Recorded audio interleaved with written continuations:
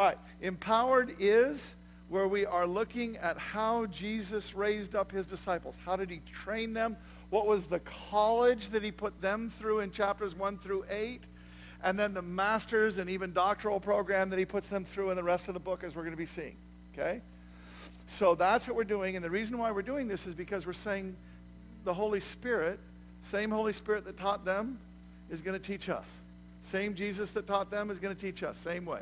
He's going to put us through college, and then he's going to put us through deeper things where we're doing it, okay? So we're learning how he did it with them so that we can understand that he was doing that with us and we can enter into it. With that said, we're almost to the end of college. Yoo-hoo! Graduation was a little bit ago. We literally have, this would be like finals are left. Because there's like 2 stories left in Luke 8.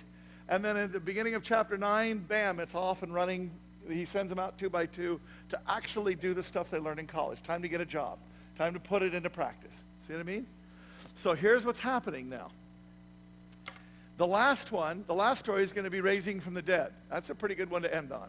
Right? If you're going to end on a good note to send people out, raising somebody from the dead is a pretty good one. But here's another pretty good one that I don't want to talk about. Demons. Because the one that we're at today is the guy that had a legion of demons inside of him and everything else. And I don't want to talk about it because who would want to talk about demons? You know what I mean? Really? You want to? Wow. Anybody that wants to, I'm a little afraid of to begin with, right? Okay? But the point is, and this is really, using that afraid, I use that as a pun because I want to say something to you. There's a tremendous misunderstanding that's going on, and it's not just in Christian circles. I want you to think, if you're of my generation and I talk about demon possession and that kind of stuff, and you're Christian or secular, what do you think of? Poor Linda Blair spewing out pea soup and her head spinning around like it's on a rotor, right? The bed raising up and throwing the holy water on it that burns her, and the incantations and all the things the priests have got to do, and all of this stuff. Now, The Exorcist, that would be about the last horror movie that I ever wanted to see, right?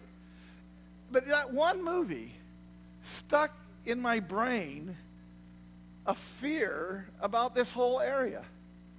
Wow, you really got to be an expert. You really need to know a lot of stuff. You really have to be this. You have to be that. And it's scary and ooh and woo and all this kind of stuff.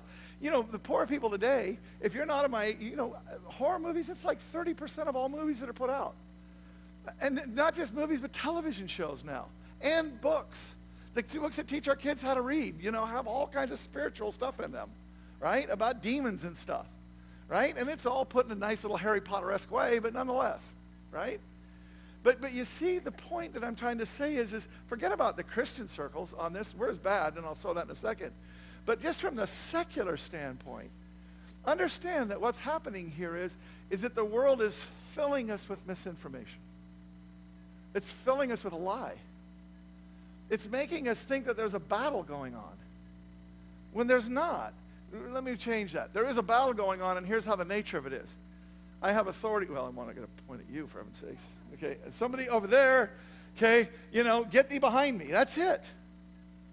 You know what I mean? It's not a battle like, oh my gosh, I'm winning, and I didn't do the incantation right, so now I'm losing, and now I've got to sprinkle some holy water, and oh my gosh, the bed raised up like around, and you see what I mean? And it's none of this. It's none of this. And what we do is we let ourselves get impregnated by all of these vain imaginations of men and women. But we let ourselves get impregnated with this stuff, and we just think all kinds of stupid things that make us fear, and that even more problematically make us step out of the authority that we have been given in Christ. The simplicity. If there's a message for today, it's this. K-I-S-S. KISS. Keep it simple, stupid. Keep it simple. We're going to see right in this scripture where people couldn't keep it simple. This is an amazing thing that we're going to be talking about here in a couple minutes. And you'll see this right in the scripture. But here's the deal. I want to say, it's not just the secular media and their vain imaginations trying to impregnate us with all kinds of falsehoods. I can walk into any Christian bookstore or go on any Christian website, not any Christian website, but I could put in demon possession, or I could put in spiritual warfare, and I would get libraries. I'd get list after, there'd be thousands of hits on people telling you the most elaborate ways to do spiritual warfare that are built on the flimsiest of biblical scripture. one little word was said about something, and we built this whole theology about it. It's unbelievable. I mean, we Christians, and again, you're going to see it right in the Bible. Right in the scripture itself, you're going to see people trying to add this garbage in. But we know what was original and so on, and we say no, and we reject it. Do you get it? So that's what we're going after. We're going after this idea. You need to know who you are in Christ. And you need to stand in who you are with no fear, no weirdness, no woo-woo, no nothing. You need to stand in the simplicity of the authority that you've been given in Christ Jesus. You need to stand in that authority and know that it's just, with the breath of his mouth, he slays them all. It's not a battle as in there's some doubt about who wins. The only problem is that we give away our authority, and then we open ourselves up to nonsense and garbage. Okay? That's where we're going. Who's praying? Hayden Ray, that is awesome. Where are you? Hayden, this is I wish everybody could just watch his walk. Because it's a very real walk. He struggles with things, and he'll struggle with them, but God has just got such a strong hold on him, and he's so passionate about God that he'll struggle with something, and then he'll come back to God in this wonderful way and just keep going. Hayden, I love you. You're awesome.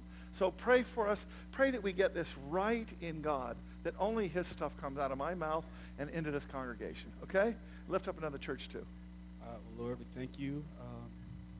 We just thank you for what you're doing here and that your hand's on this church, God. We thank you that you care enough to come in and help us out, and we just pray that we're getting it right. I want to lift Kurt up as he speaks, God, that your spirit flows from his mouth into our hearts, and just that, we can come out of here learning something new from Scripture because you open our eyes to it. It's not Kurt who's opening it to us, it's you. Amen. And then I want to pray for Centerpoint Church, God, and Troy, and thank you, the pastors Jesus. down there. I thank you for what you're doing down there, and I just Amen. pray continued blessing. In Jesus' name. Amen. How was the worship seminar? Was it awesome? Yeah, no, not surprised. Troy, that's the church that he went to, and they just did a worship week, so it's very cool. Hayden went down, took some guys down, got money for him and everything else. This is a good young man. All right. I'm going to read to you the story that we're at in Luke 8. I'm not going to do a whole lot of taking apart of it because I actually want you to see something else. I want you to see this story in the context of the other stories. There's not that many of them. But the bottom line is I want you to understand something about this particular story. This is the most detailed story of deliverance to be found in the Bible. This one right here. And what I want you to do is understand that the reason why it's so detailed is because it's right before they're about to go out and have to do this. So there's something that God is trying to teach them. The Holy Spirit, Jesus Christ, is trying to teach them right now, and it's something we need to learn. Okay? So here's this rather lengthy story that I'm just going to read through pretty much. Then they sailed to the region of the Gerasenes, which is opposite Galilee. When he got out on the land, a demon-possessed man from the town met him. For a long time he'd worn no clothes and did not stay in a house built, but in the tombs. When he saw Jesus, he cried out, fell down before him, and said in a loud voice, "What do you have to do with me, Jesus, you Son of the Most High God? I beg you, don't torment me." Okay? For Jesus had commanded the spirit to come out of the man. Okay, so you understand the reason why he's saying that is because Jesus had said, "Come out," and the spirit is arguing back. Okay? For he had commanded the unclean spirit to come out of the man. For many times it had seized him, and though he was guarded, bound by chains and shackles, he would snap the restraints and be driven by the demon into deserted places, isolated, alone. What is your name? Jesus asked him. Legion, because there's many demons that entered him. And when they begged him not to banish them to the abyss. A large herd of pigs is there, feeding on the hillside. The demons begged him to permit them to enter the pigs. He gave them permission. The demons came out of the man, entered the pigs. The herd rushes down the steep bank into the lake and drowns. When the men who attended them saw what had happened, they ran off and reported to the town and the countryside. Then the people went out to see what happened. Then they came to Jesus and found the man the demons had departed from, the guy that they had chained and guarded and they were afraid of. They found him sitting at Jesus' feet in his right mind. They were afraid. Just think about that for a second. Look what their reaction was. That's what our reaction is when we get to this stuff. It's fear. We've got to overcome that.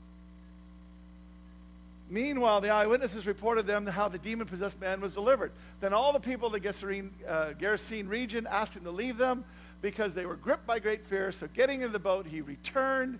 The man from whom the demons had departed kept begging him to be with him. But he sent him away and said, go back to your home and tell all that God has done for you. And off he went, proclaiming through the town all that Jesus had done for him. They were afraid. Jesus put somebody in their midst who would make them feel differently about all of this stuff than when they had begun. You see it? Somebody who could tell them, Jesus has authority. This is what's going on. See what I mean? All right, now, that's the story. Now, I'm going to ask a couple of questions because I want us to get modern for a second here, okay? See, because we think these people in the old days were stupid. We don't ever want to say it that way. But that's the way that we act because they don't understand psychology. See, they don't understand that people can be, you know what, actually Matthew 4, go look it up, Matthew 4, I think it's verse 17, says that when Jesus delivered people, there's demon-possessed people in it, but there's also lunatics and there's epileptics and they're all different. So people understood that some people weren't demon-possessed, they were just crazy. Okay? I'm sure there's some people walking around accusing somebody of being demon-possessed when in fact they were just crazy. But I'm also certain that in today's world, there's people walking around saying that somebody's psychologically damaged when in fact it's demonic. Which is the first thing that I want to ask us then. Are demons real? Is it really demons? Well, we just have to do something as Christians, okay? We have to say this. Jesus Christ is God, and Jesus Christ is the one who said there was demons. And in this story, he's not only saying it, he's demonstrating it. He's proving it. I told you this is the most detailed story, and there's something that happens in this story which ironically answers the most modern critique of this whole demon stuff. Because here's what we say as moderns. Aren't demons really just something we now understand to be psychological? Really, isn't that kind of what they are? That's how people feel, right? And that's how they would explain it. Now watch this. Andrew, you come up because you can take the weight of this, okay?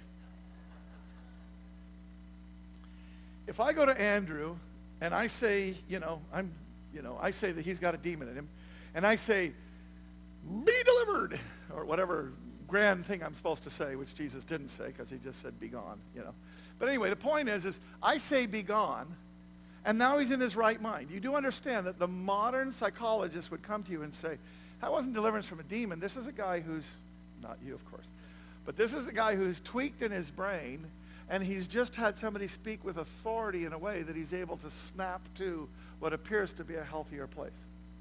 See? It wasn't a demon being delivered. See? I just said something to him. I said to be free, and he went, oh my God, I'm free. I feel so much better. Placebo. See? Right? That's what we would say as moderns, right? Particularly a secular modern. That's what they would say, isn't it? Right? So here's what we can say back to all secular moderns who want to say there's no demons. In every other story, you can say that that was just placebo effect. But in this one with the pigs, you can't. Why? Because he told the demons to go into pigs, and they ran down the hill and drowned themselves. That's not placebo. That's not anything. That's real. So real that the people freaked out. Do you see it? Here's what Jesus is doing. I get, even to the disciples, not just moderns, but to the disciples, he can come to them and say, do you really understand how real this is? I just want to show you, just so that you understand how actually tangible, true this is. Because you're always going to have in your mind that I asked them what they were. It was many demons. They said, can we go into the pigs? And pigs did what pigs don't normally do, which is run down steep hills and drown themselves. Do you see it? Thank you, Andrew. Yeah. Now, you do realize that I could go right now onto Google and I could Google demon possession pigs, and I would get at least 10 books that have been written about the theology behind that. And it would be fanciful imaginations of man.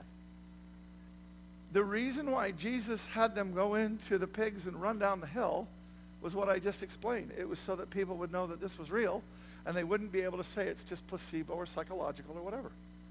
He was demonstrating to them something that he does throughout the Bible. Here's what God does throughout the Bible, old and new. He does it all the time. I want you to know that there is a spiritual realm. Be aware of it. But here's what I don't want you to do. Become an expert at it. I don't want you to spend time around the tree where the snake is, because he's going to deceive you. I just want you to know there's a snake out there trying to bite you. So don't fall like Eve did. Don't hang out in places that are filled with lies and deception, because no matter how smart you think you are, you're going to end up deceived. You see it? What I want you to do is I want you to know that this realm of demons and spirits and spiritual things Daniel talks about, right? He says, I was praying, and then finally Gabriel breaks through, and he says, I was being withstood by this angel, who was fighting me, and all this kind of stuff. And we know from that there's a lot of stuff going on up there. You know what God never does?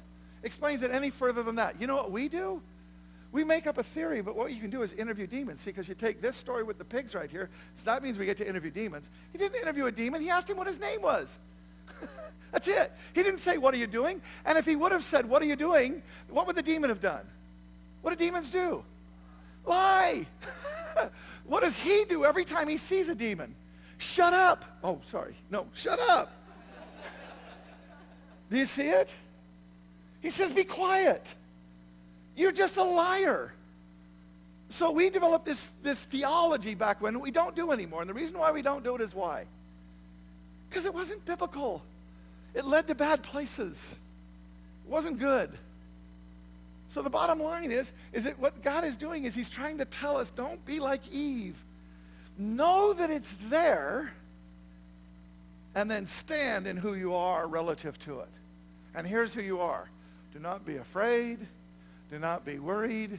Understand, greater is he that is in me than he that is in the world. Period.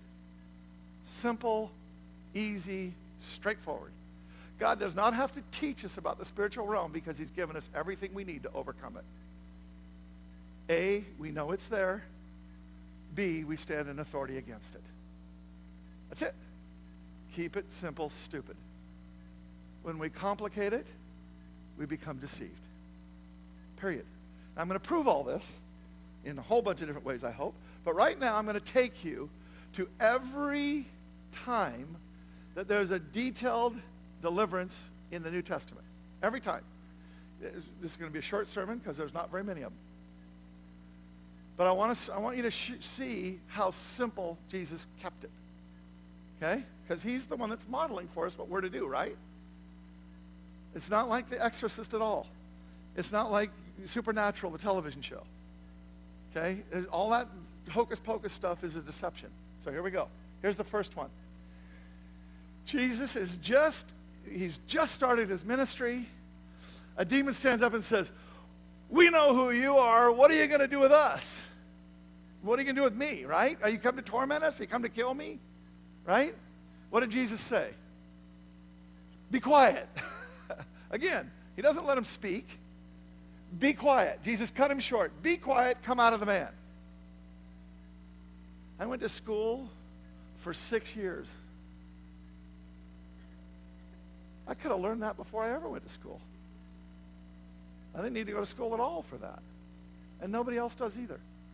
There's not some big ordination, Catholic priest, ritualization, blah, blah, blah. All of that actually ends up giving place to Satan, ironically, because we fail to stand in the authority which we have, because we undermine it by our own imaginations about what we have to do. You see it?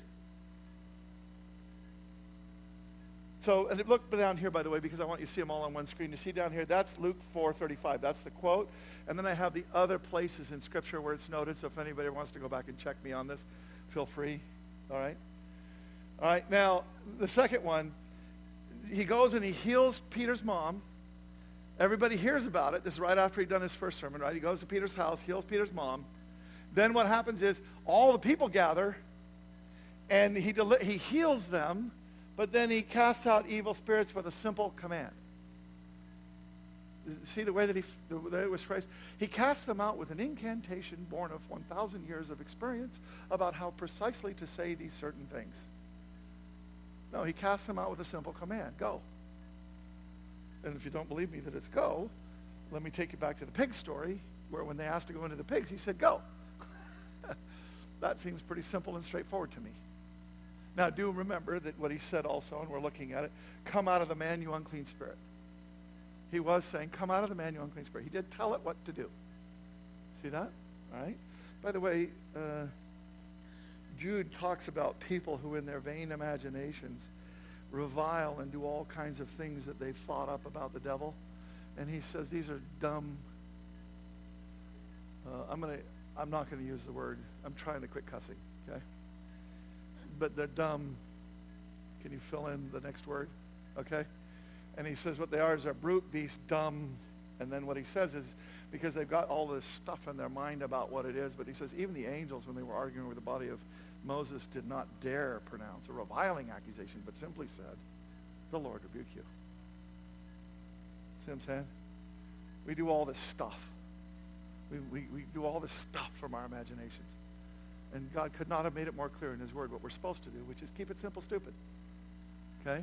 So here we go. This is one of my favorite stories in all the Bible. This is the woman whose daughter is so tragically got evil spirits in her. And she comes to Jesus. She's a Gentile. She comes to Jesus and she's begging him to set her daughter free. Right? Now, Jesus is moving on in terms of college, because see, in the beginning of college, they put you in a class of 500 people and you listen and regurgitate the information. At the end of college, you get to be in a lab, and in a lab, people let you try things. So we're in a lab situation now, and what happens is the woman, Gentile, is begging to be healed, and Jesus wants the disciples to do what they would do. Because what would Jesus have done? What did Jesus do every time somebody came and begged him to heal them? What did he do every single time? Healed them. But he's waiting to see whether or not the disciples will get this. So she's begging them. He waits. Finally, the disciples say, send her away. Okay. Bread's not supposed to be given to dogs. That's a pretty effective way of sending them away, isn't it? Pretty effective, right? Yeah, Jesus, but even the breadcrumbs are enough for me. Oh, woman, great is your faith. Be it done as you desire. And you can just hear his disciples going, dang. Missed it by that much. No, missed it by that much. See? He heals. That's what he does. That's who he is. Great is your faith. Be it done to you as you desire. It doesn't even have to say the demons be gone. They're just gone. Right? Simple. Now, that right there is all the college material we have. By the way, that last one, I'm not quite sure if that happened before or after he sent out the 70. Right? But bottom line is I think it probably was before, as near as I can tell. But the bottom line is that's everything that was in the college level. The next thing he does is send them out. Now, he sends them out, and what happens is the 72 return, Luke 10, they return with joy saying, Lord, even the demons are subject to us in your name. They're rejoicing saying, wow, even demons are subject to us. Now, what's Jesus' response to this? Watch this. It's a twofold response. So get both moments of this response to them. The first one is this. When you were dealing with those demons, I saw Satan fall like lightning from heaven. When you were casting them out, Satan was losing his position by you casting them out. See that? Behold, I've given you authority. You hear it? To tread on serpents and scorpions over all the power of the enemy, and nothing shall hurt you. What's he trying to say? Don't be afraid. You see it? Don't be afraid anymore. And having seen what he did with the legion, they went out and they weren't afraid. And then they experienced it, and then he was saying to them, now don't let this spirit creep back on you. This fear, this stupidity, this complicating it because of deception so as to get into some slight error that ends up robbing you of the authority that you have. Do you see it? But now watch what Jesus does. So here's what he's saying. Look, you have power and you don't have to fear anything. Do we get it? Don't be afraid of this stuff. period. Smith Wigglesworth is sleeping one night. Smith Wigglesworth, excuse me if I said that so fast and poorly that you didn't know what that word was. Smith Wigglesworth wakes up one night, and he looks down the bottom of his bed, and he says, I saw Satan sitting at the bottom of my bed. And he said, oh, it's just you, and rolled over and went back to sleep. I have a friend who is in missions in Africa, and he woke up one night, and he saw two demons sitting in his room, one big and huge, and the other one, and he just went, whatever, and went back to sleep. Just ignored them. You have no sway over me unless I give it to you. See? I'm not giving it to you. I know who I am in Christ. Period. See it? Now watch what Jesus does, though. Because you guys hang out by that tree and you get all tangled up, don't rejoice in this. They were rejoicing that the demons were subject to them. Don't rejoice in this. You're going to get it all kinked up in your mind. You're going to become one of those vain, dumb things that I can't say anymore. You're going to become one of those things, and you're going to get all twisted up in your head about what's going on, and you're going to make up a bunch of bad theology. So don't mess with that stuff. Look, don't rejoice in this, that the spirits are subject to you. Don't rejoice in that. Wait a minute, I kind of rejoice in that. That's good, right? He's saying no. Rejoice that your names are written in heaven. Get majored on the major. Don't major on the minor. Don't play around with the tree. The snake's smarter than you are.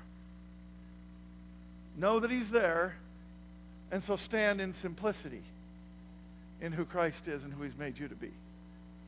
See it? Now watch. This is after they come back. You remember there was one problem. The man comes with the son that is having epileptic. It says epileptic, but it's also clear that there's a spiritual dimension to it. And he's getting thrown into the fire. And the father is begging Jesus, and one of the best things I think Jesus ever said. He says, I know that you can do it. And he says, if you believe, and he says, I believe, help my unbelief. Love that response on the dad. I believe, help my unbelief. And then Jesus says, you mute and deaf spirit. He's talking to the kid. You see authority again. You mute and deaf spirit, I command you, come out of him and never enter him again. That never enter him again, that's a new thing, isn't it? You know what else is a new thing? Mute and deaf spirit. We're going to master's level now. Here's at master's level. We're going to see it in just one second, but I'm going to come back to it. Just think about master's level and about prayer. But I want you to see he did this. Now watch what happens in this, because this is where I told you the Bible even shows us how people can get it kinked. Watch this. When Mark is telling this story, at the end of the story of Mark, he says this. They say, why couldn't we cast him out? And Mark records this. And Jesus said to them, this kind cannot be driven out by anything but prayer.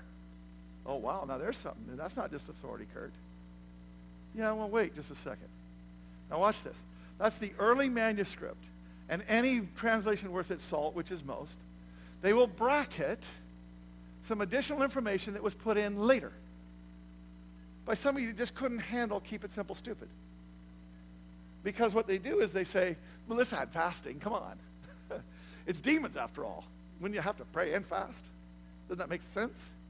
I mean, you got to do something. They're pretty powerful. They're pretty big. You see how that undermines your own sense of who you are?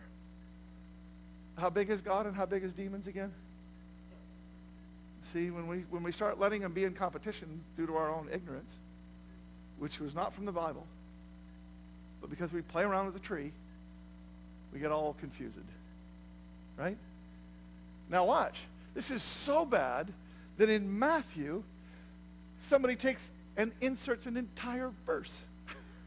However, this kind does not come out except by prayer and fasting. This is not in the original manuscripts. By the way, when I say all this, people can say, wow, I can't trust the Bible because people can add things to the Bible.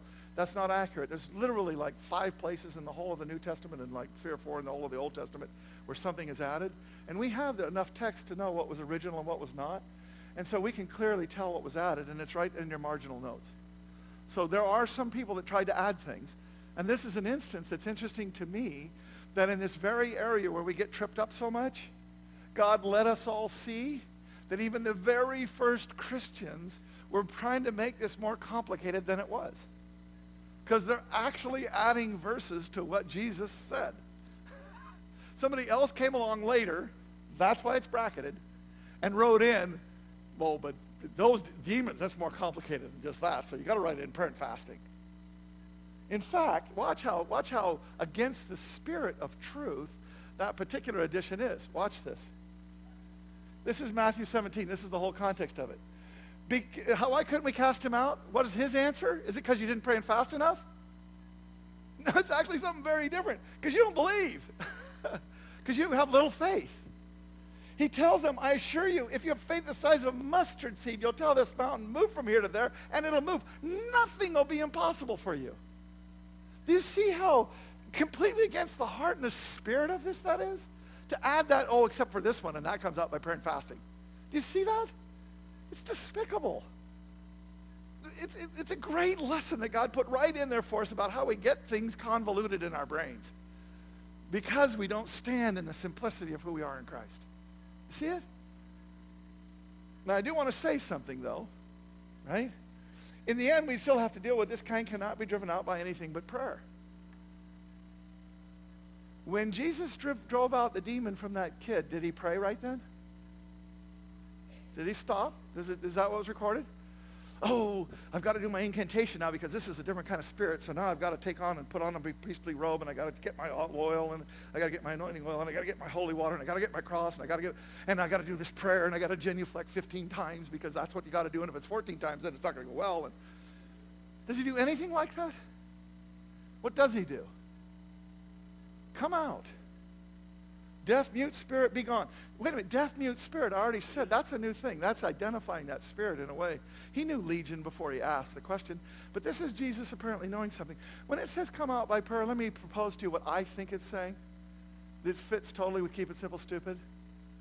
You know when you're walking out of your door in your house and you've got that little yellow thing that's got the sun on it and it says stop and pray and ask the Lord to show you anybody that you're supposed to be affecting as you go out?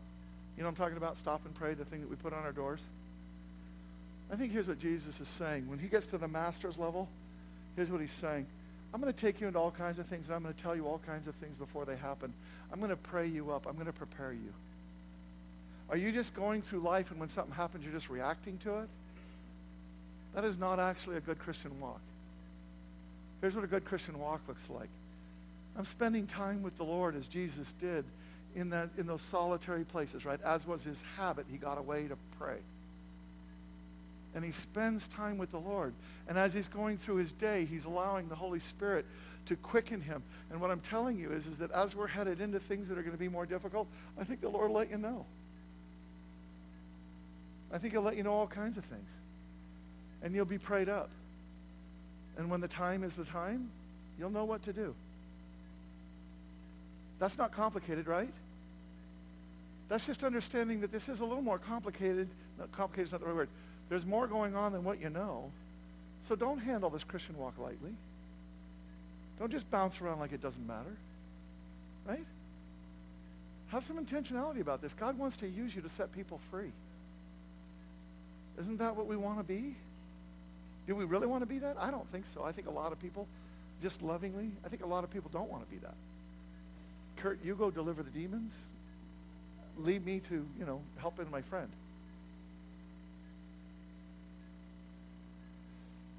I love you.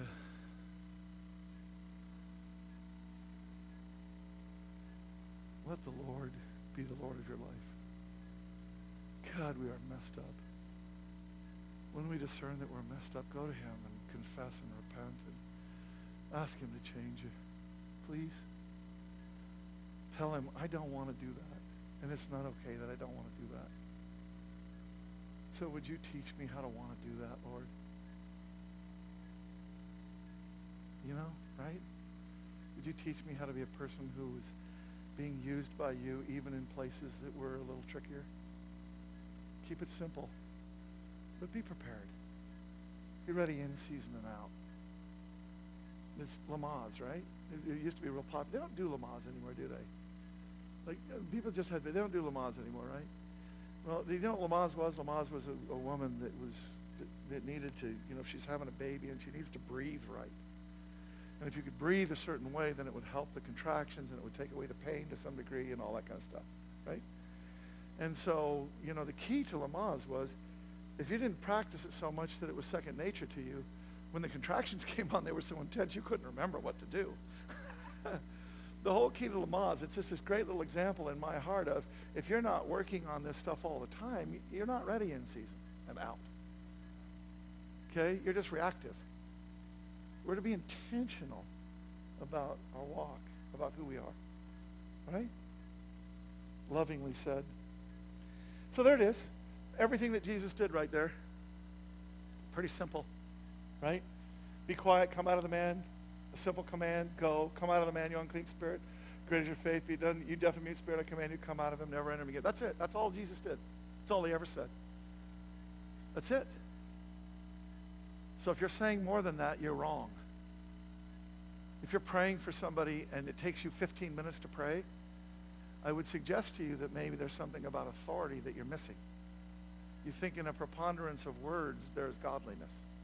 Or there is the, if I get the incantation right, if I say the right, okay, let me move on. Let's go to New Testament. I just want to show you, because this is the only other two places. Disciples, crowds came from the village around Jerusalem, bringing their sick and those possessed by evil spirits, and they were all healed. Does that sound familiar to you? That's what Jesus did. Now that's what they're doing. That's what we're supposed to be doing, right? The only other instance, there's other times when other things happen, but the only other instance of a demon deliverance happens when Paul is being followed around by a girl who has a spirit of divination, and all that means is that she had this ability to see things in the future through an evil spirit. Understand, Satan quotes scripture to Jesus. And this girl is following him around with an evil spirit saying the truth. What's the truth? These are men from the Most High God come to tell you the way of freedom. Come to tell you the good news. That's what she's saying. What's wrong with that?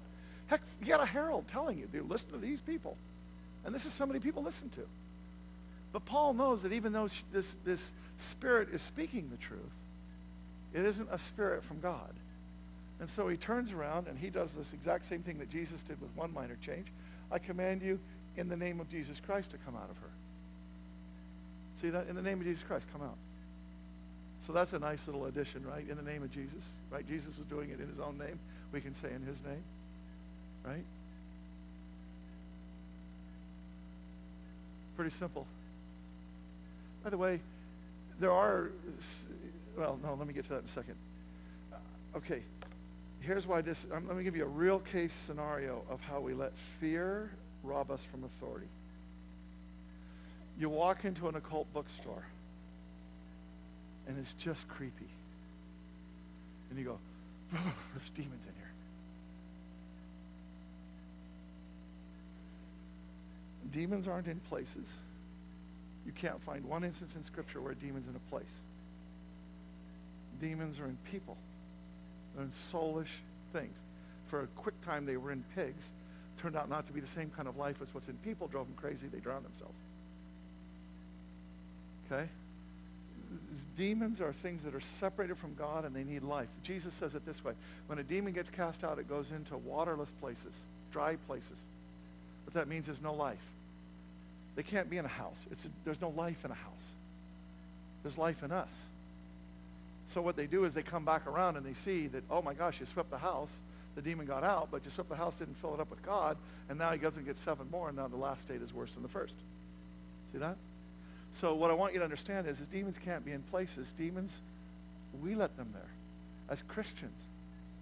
Because we walk in and we say, oh, there's demons in here. Bad theology, bad understanding. And either way, it's be gone. But there isn't anything there. It's just him trying to get you to go, I get to be here because you've let me be here. And what we say is, no, I won't. Be gone. In fact, I really want to make it clear. Watch this. The scriptures tell us clearly we do not wrestle against flesh and blood, which means people, but against rulers, authorities, against cosmic powers over this present darkness, against spiritual forces of evil in heavenly places. This is in people. Now, I want you to understand, this has not got anything to do with Jesse except in this regard. Jesse leaving is a big deal to me personally. Okay? I love him. I don't want him to go. Okay? That doesn't mean I don't think that he's supposed to go. That means I don't want him to go. I love him. Okay? I'd like him to do things. He's made my life better. Okay? Who would want to lose that? Okay? And he's done a beautiful job of coming up here and pastoring this congregation in the times when he needed to. And I don't know what we're going to do about that. And God will work it. He's got it. And he's already done a whole lot of things to cover us in ways that are awesome. But the point of the matter is my life, I'm in a vulnerable place right now, because whenever something like this happens, you got to understand, I go back to the Lord and I just let everything down. I lay down everything. And I just go as soulish and selfish and everything else as I am. I just go to the Lord and I just say, you know what? You got to just teach me what I'm supposed to learn from this. Because no matter what else is going on, I did something. And whatever I did, I need to learn from it. So I'm at this very vulnerable place. And I'm being very careful here right now, because I want you to hear this. But what happens is that Satan, knowing that I'm in a vulnerable place, and that the church is in a vulnerable place, because this, I did a second fundraiser, and this is, people could be mad at me, and this, who knows? I don't know how. Everybody, by the way, has been so far awesome. Can I just say, I'm just so thankful for this body. But maybe you haven't, if you're mad at me, maybe you haven't said it. But the people that have said something have been incredibly gracious and loving and supportive. And I just can't even begin to tell you what a delight and what a pleasure it is to serve with people that are supporting one another and lifting up each other's hands, even in times that are difficult and that I may have done something wrong. You understand? Okay? So I'm just thankful. But the bottom line is I'm at a vulnerable place, and sure enough, Satan sends me a thorn. The person sends me a word. And the first word that they sent, they said they had words for me, but they were showing me words for somebody else. And I went, oh my God, these are not from the Lord. Excuse me for even saying my God. But I just went, wow, these are really not from the Lord. And because I didn't feel like it was from the Lord, I just said, boy, I really don't think this is from the Lord. But, if you need to speak into me, I want to be open. If God's trying to say something to me, I'm going to be open. Even though my discernment was, frankly, if they weren't connected with somebody in this body that I love and respect with all my heart, I would have simply said, don't ever send me another email again, because I'm not into it. I don't think what you're doing is of the Lord at all. But what happened is that this person then sent me a word.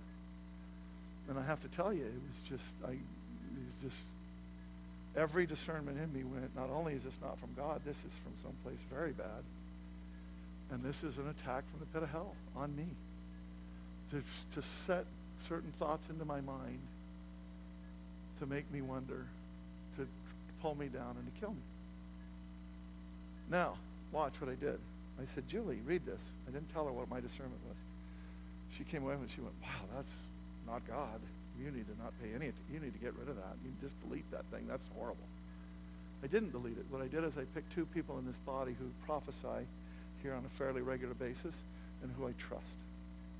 I could have picked several others, but I picked 2 people. Just what the word says. I did it, 1 Corinthians 14. I sent it to 2 other people, and I said, boy, if it's just me, because it's a hard word against me, if it's just me, would you please help me discern if this is from the Lord or not? I didn't say anything else. Both people came back to me and said, not only is this not from God, this is from the pit of hell, and you need to just reject this outright, because this is nasty stuff, and you need to not pay any attention to it or give it any place in you whatsoever. But the problem was I'd already read it. So it already had a place in me. And it started working.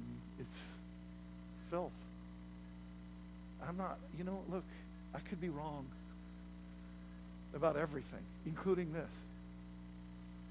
But I did everything I could do, and I had to go to battle against it. And then, over time, Satan always has this way of overplaying his hand. You ever notice that in spiritual warfare? In the beginning, you're kind of like, I don't know, maybe, but then all of a sudden you start just going, geez, how much more clear do you need to make it? This is just not anything, right? And this has prompted a whole bunch more emails and a whole bunch more things, and it's a really bad situation. But I want to tell you what I do when I get faced with a situation like that, how I go to spiritual warfare. Here's what I do. I keep it simple, stupid. When I'm under spiritual attack, the first thing that I do is I say, what's the last thing that I know for absolute certain God told me to do? And I forget about doing anything else. And I start doing that doubly and triply and quadruply over what I was doing it. I find the thing that I know is God for sure, and I redouble my efforts in it. Right? But then I do one thing. I say some version of this to myself because I get it from Scripture. This is not an incantation. This is not a formula. This is a revealed thing for me that has had great power in my life to get rid of things that would try and get their hooks in me. To get rid of them. By the way, I'll pray this over people sometimes. Some of you, I've prayed for you, and I felt like there was a spiritual discernment of something attacking you, and I'll pray this over you. And it's just, get behind me. Get behind Jesus, Satan. Because, Jesus says to Peter, get behind me, Satan. But I'd rather have Satan behind Jesus than me. So I tell them, get behind Jesus, Satan. Right? In the name of Jesus Christ, that's Paul. Come out, that's Jesus. Be gone, that's Jesus. And don't come back, that's Jesus. And then this is Jude, and the Lord rebuke you. And I'm telling you, this morning, this attack was still coming. And I sat down, and I was doing this sermon, and I was going through this. And I just sat down, and I prayed that prayer. I said, get thee behind Jesus, Satan. In the name of Jesus Christ, come out, be gone, and do not come back. The Lord rebuke you. And I'm telling you, I had many revival. Not because it was an incantation, not because it was a formula, but because it's what God taught me to do in Scripture. He taught me to stand in the authority which I have, and that's what I do when I say that.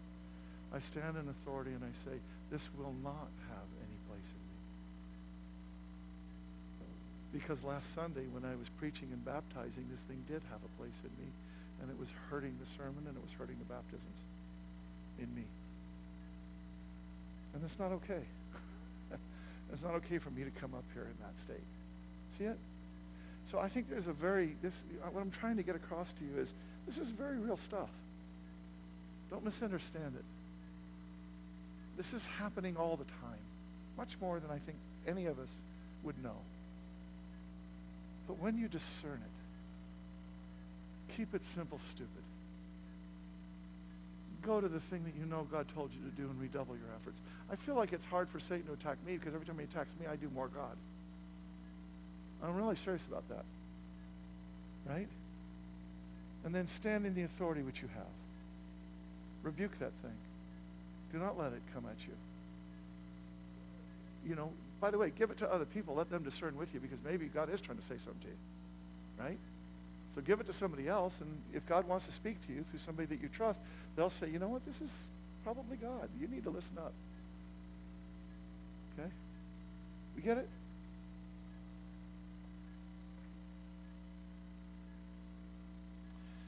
I want any questions of any kind. We're going to take about 7 minutes. I've talked about a lot of things. There's so much more that we could talk about. But I want you to just ask me any question, make any comment, do whatever you want to do. I want you to talk about this, and we're just going to have a moment here where we let this sink into our hearts. If you've got a tough question, ask it. Don't worry about it. Go ahead, Greg. Greg? Oh, you're helping with the mic. Oh, I'm sorry. I thought you had a question for me. Andrew. Right here, Greg. Right here. So my thought, I've heard Stand up. Okay, so Thanks. I've heard you say that demons are in people, but not places. Yes. But then, what about the ones on the bed in the stories that you shared? Well, the one on the bed? Like What do the you mean? ones What are on you the talking bed. And I've heard other people say like there was one waiting for me in the room when I got back. about? Okay, I don't understand. One Okay, on the so bed. What you- do you? you- What you- biblical you- story? No, your example. Your Smith Wigglesworth story. Oh. Not biblically, but like. Oh, I'm not saying the demons aren't. It can't. I totally get what you're saying. Thank you for the clarification. Here's what I want to say. I'm not. What we think is that the spirits inhabit the occult bookstore. They can't inhabit the occult bookstore. It doesn't mean that they're not real and that they're not there. He says they go out of a man and they go through waterless places trying to find some place to light. So I'm not saying when we walk into the occult bookstore, it's not like they've been living there. It's that they're always trying to find somebody. And when we walk in there and we give them place, then we've given them place in us. See what I'm saying? It's not like they were waiting in the occult bookstore for some Christian to walk in or for somebody to walk in and they could jump on them. Okay? And you know what? I don't even know if that's true. Because I don't know enough to know about it, because the Bible doesn't make that clear. What it does make clear is what we think is that occult bookstore is filled with demons, and here's what I'm coming against when I say it. Okay? And by the way, if you want to do this with your house, I don't care. Okay? I think it's perfectly lovely to go through your house and anoint it with oil. I think that's great. I've prayed over copier machines and they got fixed, so I don't know. Do what you want to do with that. Okay? All right? So, you know what I mean? I'm fine. Okay? But here's what I am saying. People will go, there's a demon in my house. And I want to say, that's not true. That's not good biblical. If you think that that's why it's there and it's not in the house, it's you. It's a parasite sucking the life out of you. You're the one who's giving it place. It's not living in the house as if it's a haunted house. That's the popular misconception of what that thing is. But it doesn't mean that they're not real. It doesn't mean that they don't go out there, and it doesn't mean that they're not trying to find places of life to hook into. I think that they're suffering because they're in waterless places. Does that clarify? Go ahead. Could the house be a waterless place? Yeah, but you see what I'm trying to do? I'm trying to get us out of the mindset that says, you know what, let me do this. If you want to think that there's demons in the house, I don't care. When you walk in there, tell them they can't be there anymore. Okay? You got it? I want to argue with you that it's not actually good theology to say that they're in the house waiting for you and that it's a haunted house. I think that that's Halloween. Okay? But I want to say, nonetheless, I wouldn't die on that hill because the Bible didn't make it clear. And I've told you, the Bible didn't make a whole lot of things about this clear. So we don't want to build theology on stuff that's not clear, and thank you, God, for clarifying that. What we need to keep clear is, and keep simple is, we have authority. Thank you, Andrew, very much. Anybody else? Jesse? Stand up, too. You know, I like standing up. Discernment. You talk about discernment. Yes. Recently, when you say it is okay to go to others, is that God speaking to me when I'm running things closely by someone else to get the message from him? The answer is hopefully. You got to be discerning. There's stories in the Old Testament of God trying to speak through a prophet, and the king goes to his prophets, and the prophets say, no, we don't bear witness to that, and it turns out they're wrong. And then there was something, thank you. There was something else I want to clarify. Go ahead. By the way, I want to say something. The two prophets that I sent this to are people that have been critical of me several times. That's one of the ways that I felt like I could send this word of discernment to them. Because if it would have been something that would have been true that God was trying to say, I think both of these people would have picked that up. They love me. Don't misunderstand. But I think that they would have said, you know, they don't agree with everything that I do. If anybody does in here, by the way, you should wise up. Okay? Because that's not okay with me. But go ahead, Jesse. The other thing I wanted to clarify is I talked to a close sister in Christ, and I told her, God, there's a demon in my house. There's an unhealthy spirit that I just is uncomfortable.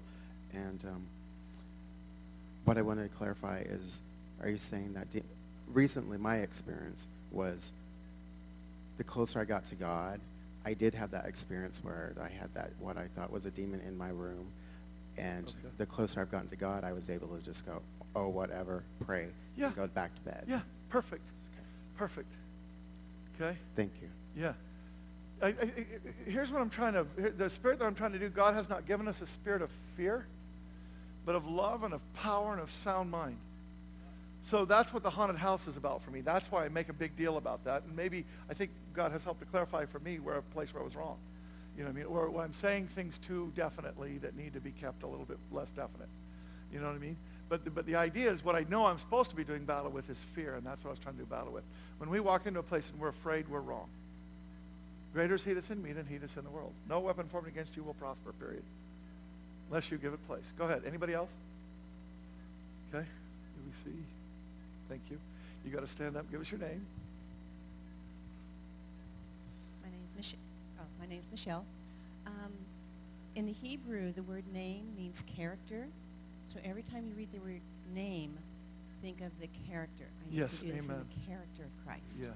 Not just in the incantation of the name of Christ. We Americans, this is just a short sidebar, but you know, my name is Kurt Brunk.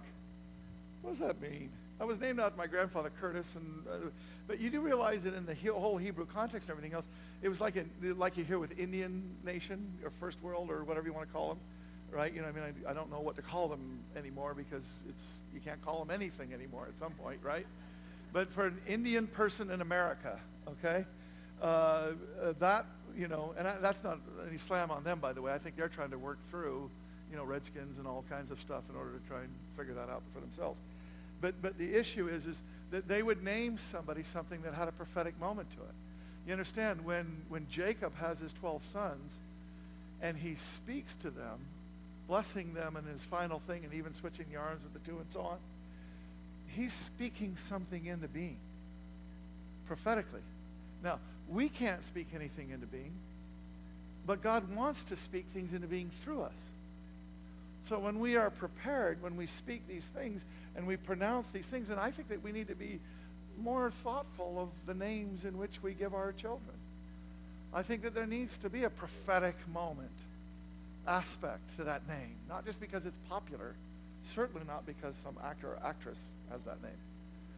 Okay? All right. Go ahead. I actually have two questions. Yeah. One would be authority. So I'm wondering if I do a formulaic thing here, but I'm thinking about this. I go, I don't have authority over, like, my house, right? And myself. Yeah. And Jade and I, and if we should have kids, those kids. Yeah. But Jesus seems dexterous. So is it only when someone comes and asks for healing? So, like, if someone will come and say, I want to be close to the Lord, and I feel like there's a demon, then I can cast that out. That's not a problem. Right. But I don't just go around, like, you know, hitting people and saying, be clean. But here's, do you want to go on more? Or Well, so in that is when, does authority, how do you respect the choice of a person? Or do you always go? When we're talking about Jesus, they were people that came to him. So they were giving him permission in their lives. Right. But I do think that there's something that we have to do, and the 777 prayer of Angram Lot has something to do with this. Do you remember what it says is, I'm going to give you authority and the gates of hell will not prevail. Here's what we think. That means that the gates are somehow chasing us around and we're going to be able to overcome them. Gates are gates. Gates don't move anywhere. Gates are us moving into the territory that the enemy has. So what we're doing is we're coming after people that are in bondage, that are in deception, that are in these places, and we come after those people. Now, I do think that we have to treat people as if they have free will. Why? Because they do. Right? And if we treat them as if they don't, that's a mistake on our part, theologically and practically. See that? So I think that I hope that answers your question. I think that there's sort of a twofold thing going on. One is, I think we need to move with authority. I think we need to move out in that, and I think we need to go into places that are bad places. And we need to come with the authority that we have, and not just to start a barroom fight, right? But because there's somebody in there that we need to save, that needs saving. And we go in there not worried about what Satan would put up against us. We go in there with all confidence that God has that person to be delivered. Okay? And I do want to say, I will pray that thing that I just said. I will pray that over somebody, and they don't know that that's what I'm praying. But I'm saying there's deception in this person's life, and I'm praying against that deception. Go ahead. So what I heard was, go out boldly in authority, but be a respectful discerner of people too. Yes, Does that sum it up? absolutely. Yeah. And the second is just how to deal with brackets in Scripture. If I remember correctly, the Great Commission is also an added later manuscript. There's a part of it that is. There's a part of it? Well, no, actually, there's a whole section that is in the one. That's right. So then, when you look at brackets in Scripture, do you go instance by instance, or do you throw them all out or accept them all? What I want to do, this is my answer to it. Does the thing that is being said violate the rest of Scripture? Scripture is God-breathed. We can take the Great Commission and we can take the bracketed edition that was from an earlier edition, and we can say, is it reasonable to think that Jesus said something like this? Is this consistent with what he was saying? Is this in that same ballpark? And then we do a discernment and we say that. But I do want to say something. I think we need to be a little careful with all brackets. I do. But here's the point. There's nothing that's said in the Great Commission that I can't get somewhere else. Completely. That's totally different than when they say fasting. Because I can get prayer out of Mark, but I can't get fasting out of any other place about demons. See what I mean? That seems to me to be taking it to this other extent where it makes it more complicated. Thank you for the description. Yeah. All right. We're just going to do a couple of more. Okay, we're going to drop back to Michael, then we'll come forward to Rich, and then we'll go to Paul. I don't know. Couple Are of we going to get out of here on things. time? Oh, I'm Michael. Yeah. And one of them, in your more liturgical churches, yes. especially when there's a church membership, you renounce the devil and his works. And I think that that's an important thing in whatever Sure. kind of clearing that gets done.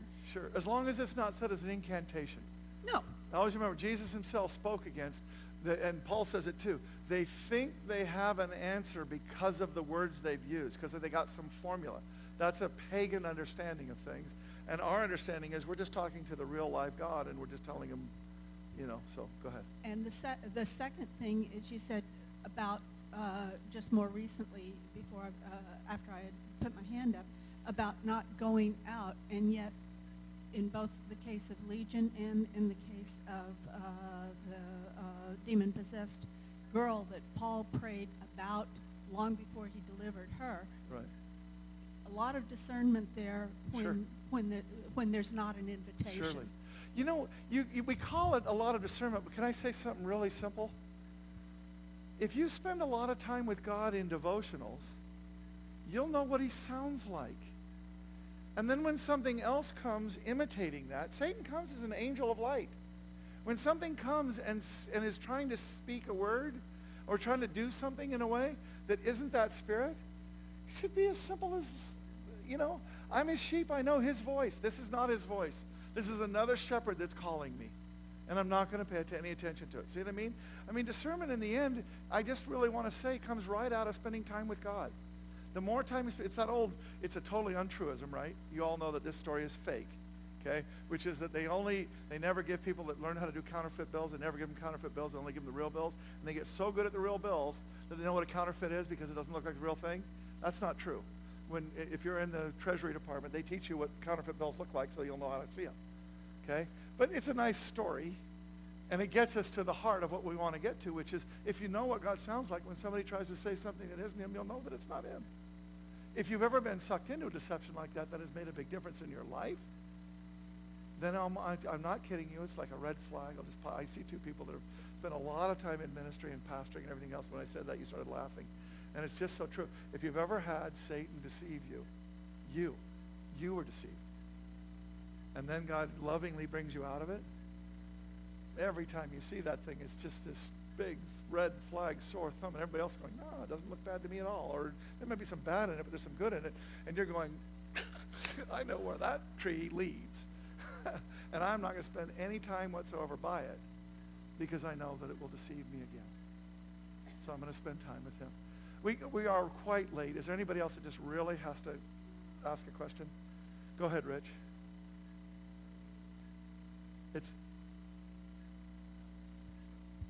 Okay, this goes along right with what you were saying about the devotional thing. Yeah.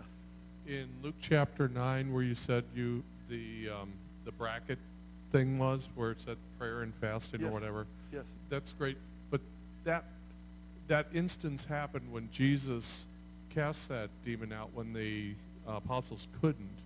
Yes. Was the day after Jesus was on Mount Transfiguration.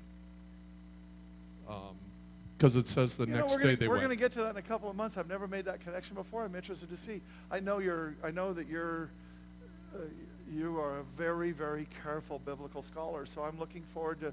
Would you do me a favor? Send me an email on this, so that when I get to that section, I consider what it is that you're saying and see if there's not a truth in there that we should be talking about. Okay. The second thing was when Jesus said, "Get thee behind me, Satan." Yeah. And then when Paul cast the demon out, it was both when they were trying to teach or further the ministry, and those people were coming against him. And so that's when they did it without regard for the other person's permission. That's the only. Yeah, there's the story of Paul doing that at the proconsul. But Paul says the proconsul is withstanding, which it doesn't. Well, I was thinking about. Demon said, but what he says is, you're going to be blind. Yeah. And he goes blind. Yeah. Well, I was thinking about the one with the girl with the spirit of divination when they were.